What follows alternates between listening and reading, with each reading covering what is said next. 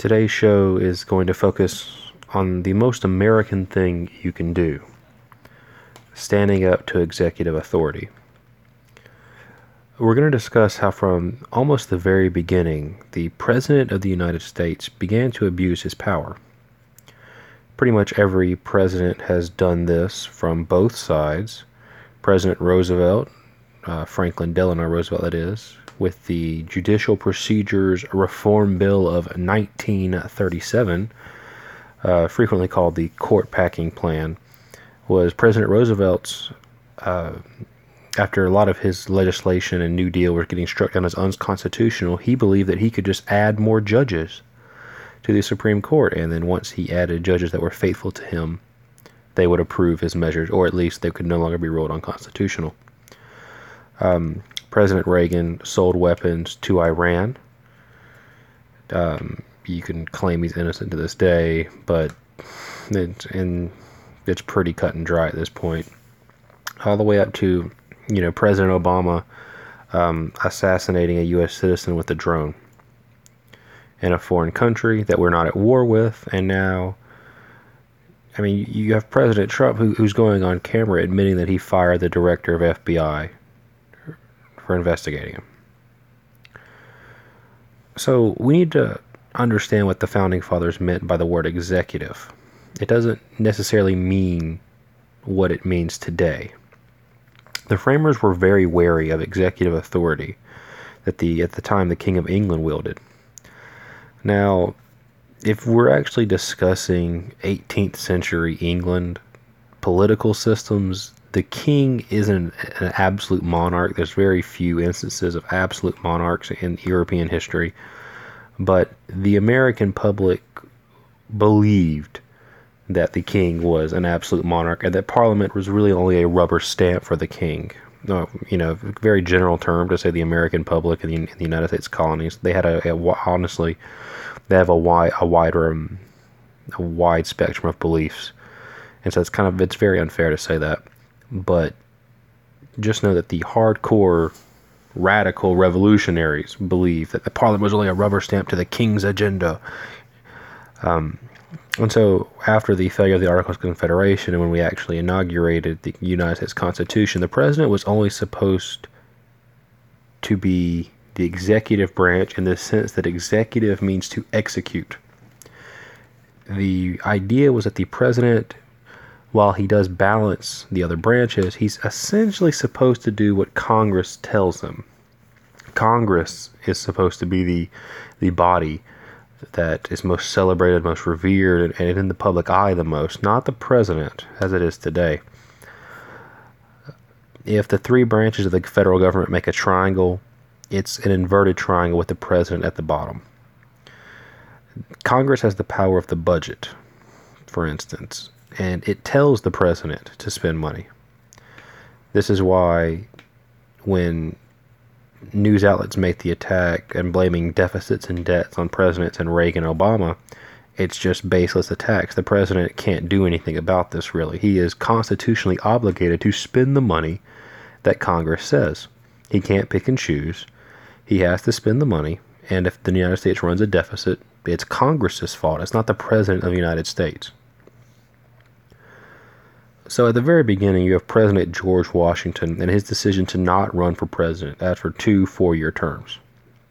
That set precedent. And that's the biggest word going forward, precedent. If you don't know, precedent is essentially when you're the first to do something, you make the rules. When the United States gets embroiled into civil war, or when the United States is the first to drop the atomic bombs, and as the United States was the first to engage in drone warfare, we make the rules.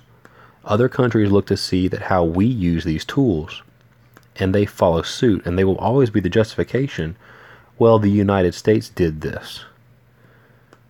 It's important to remember that going forward. President Adams, the second president of the United States, violated the Constitution and really the most sacred right that Americans hold dear, the First Amendment. The Alien and Sedition Acts allowed the president to imprison and deport non-citizens who were deemed dangerous or who were from a hostile nation, and criminalized making false statements that were critical of the federal government. Now, I know a lot of you heard the word non-citizens, and so you're instantly kind of ajar at this, but keep in mind that the way you're thinking of citizenship really didn't exist until the 14th Amendment to the United States Constitution, with the, quote, all persons born or naturalized in the United States and subject to the jurisdiction thereof are citizens of the United States and of the state wherein they reside, end quote. For example, in the United States, there was a James Thomson Callender, a Scottish citizen, that had been expelled from Great Britain for his political writings. He first lived in Philadelphia, and then he sought refuge in Virginia. He wrote a book titled The Prospect Before Us, read and approved by Vice President Jefferson at the time, in which he called the Adams administration a continual tempest of malignant passions, and the president a, quote, repulsive pedant, a gross hypocrite, and an unprincipled oppressor, end quote. Callender, already residing in Virginia and writing for the Richmond Examiner, was indicted mid-1800 under the Sedition Act and convicted, fined $200, and sentenced to 9 months in jail. In November 1798, David Brown led a group in Massachusetts, setting up a liberty pole with the words, "No Stamp Act, no Sedition Act, no alien bills, no land tax, downfall to the tyrants of America, peace and retirement to the President, long live the Vice President." He was arrested, and because he could not afford the $4,000 bail, he was taken to Salem for trial. He pled guilty, but when Justice Samuel Chase asked him to name others who had assisted him, he refused and was fined an additional $480. He was sentenced to 18 months in prison, the most severe sentence imposed under the Sedition Acts. That's right, folks. We're at the second president of the United States, the fifth Congress, and constitutional republicanism is breaking down. In case you're curious, President Franklin Delano Roosevelt, who imprisoned the Japanese, German, and Italian aliens during World War II, would use this as a basis. He used this instance as a precedent. Following the cessation of hostilities, the act was then used by President Truman to continue to imprison and then deport aliens of formerly hostile nations, people whose only crime was that they happened to be German, Italian, and Japanese. Now, we can't get into the details, but imagine that you left Nazi Germany to come to the United States. You entered as an alien, you worked toward your citizenship, and you were imprisoned because of your Germanness. Very troubling things that this president that was established at the second president of our United States back in 1798 was being used in 1945. But back then, after the wave of tyranny, the electorate elected President Thomas Jefferson. He openly chastised the expanded executive powers that John Adams had displayed.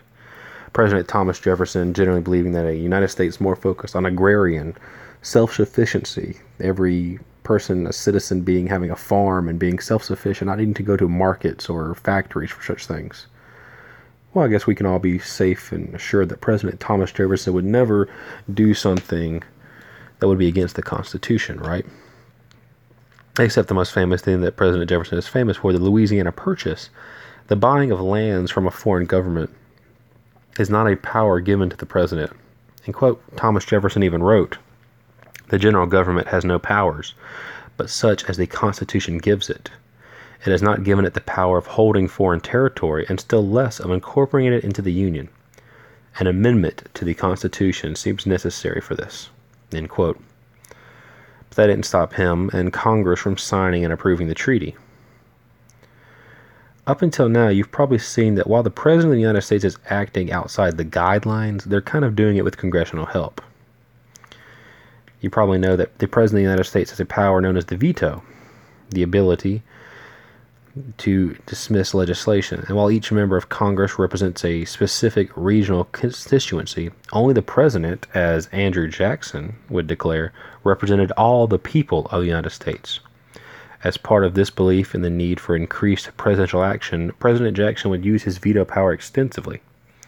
He vetoed more bills in his term of office than all of the previous presidents put together.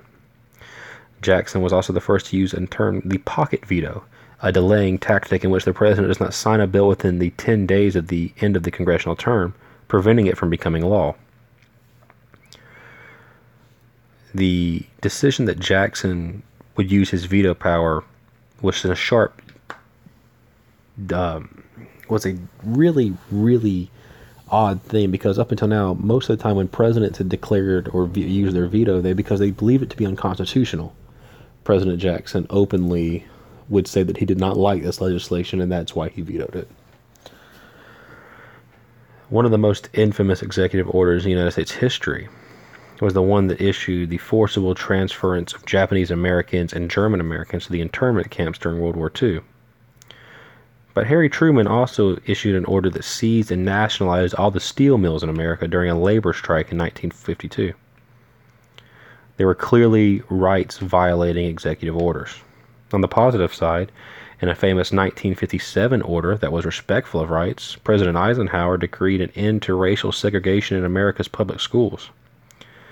The U.S. courts have only ever overturned two orders: Truman's order on steel mills, and the President Clinton's 1995 order to preclude the federal government from contracting with firms that had strike breakers on their payroll. This was supposed to be just a short episode in which I wanted to highlight that it's been presidents from both sides who play fast and loose with what the president is actually capable of. So I pose this question to you: how do we fix a problem when half the country is blind to it?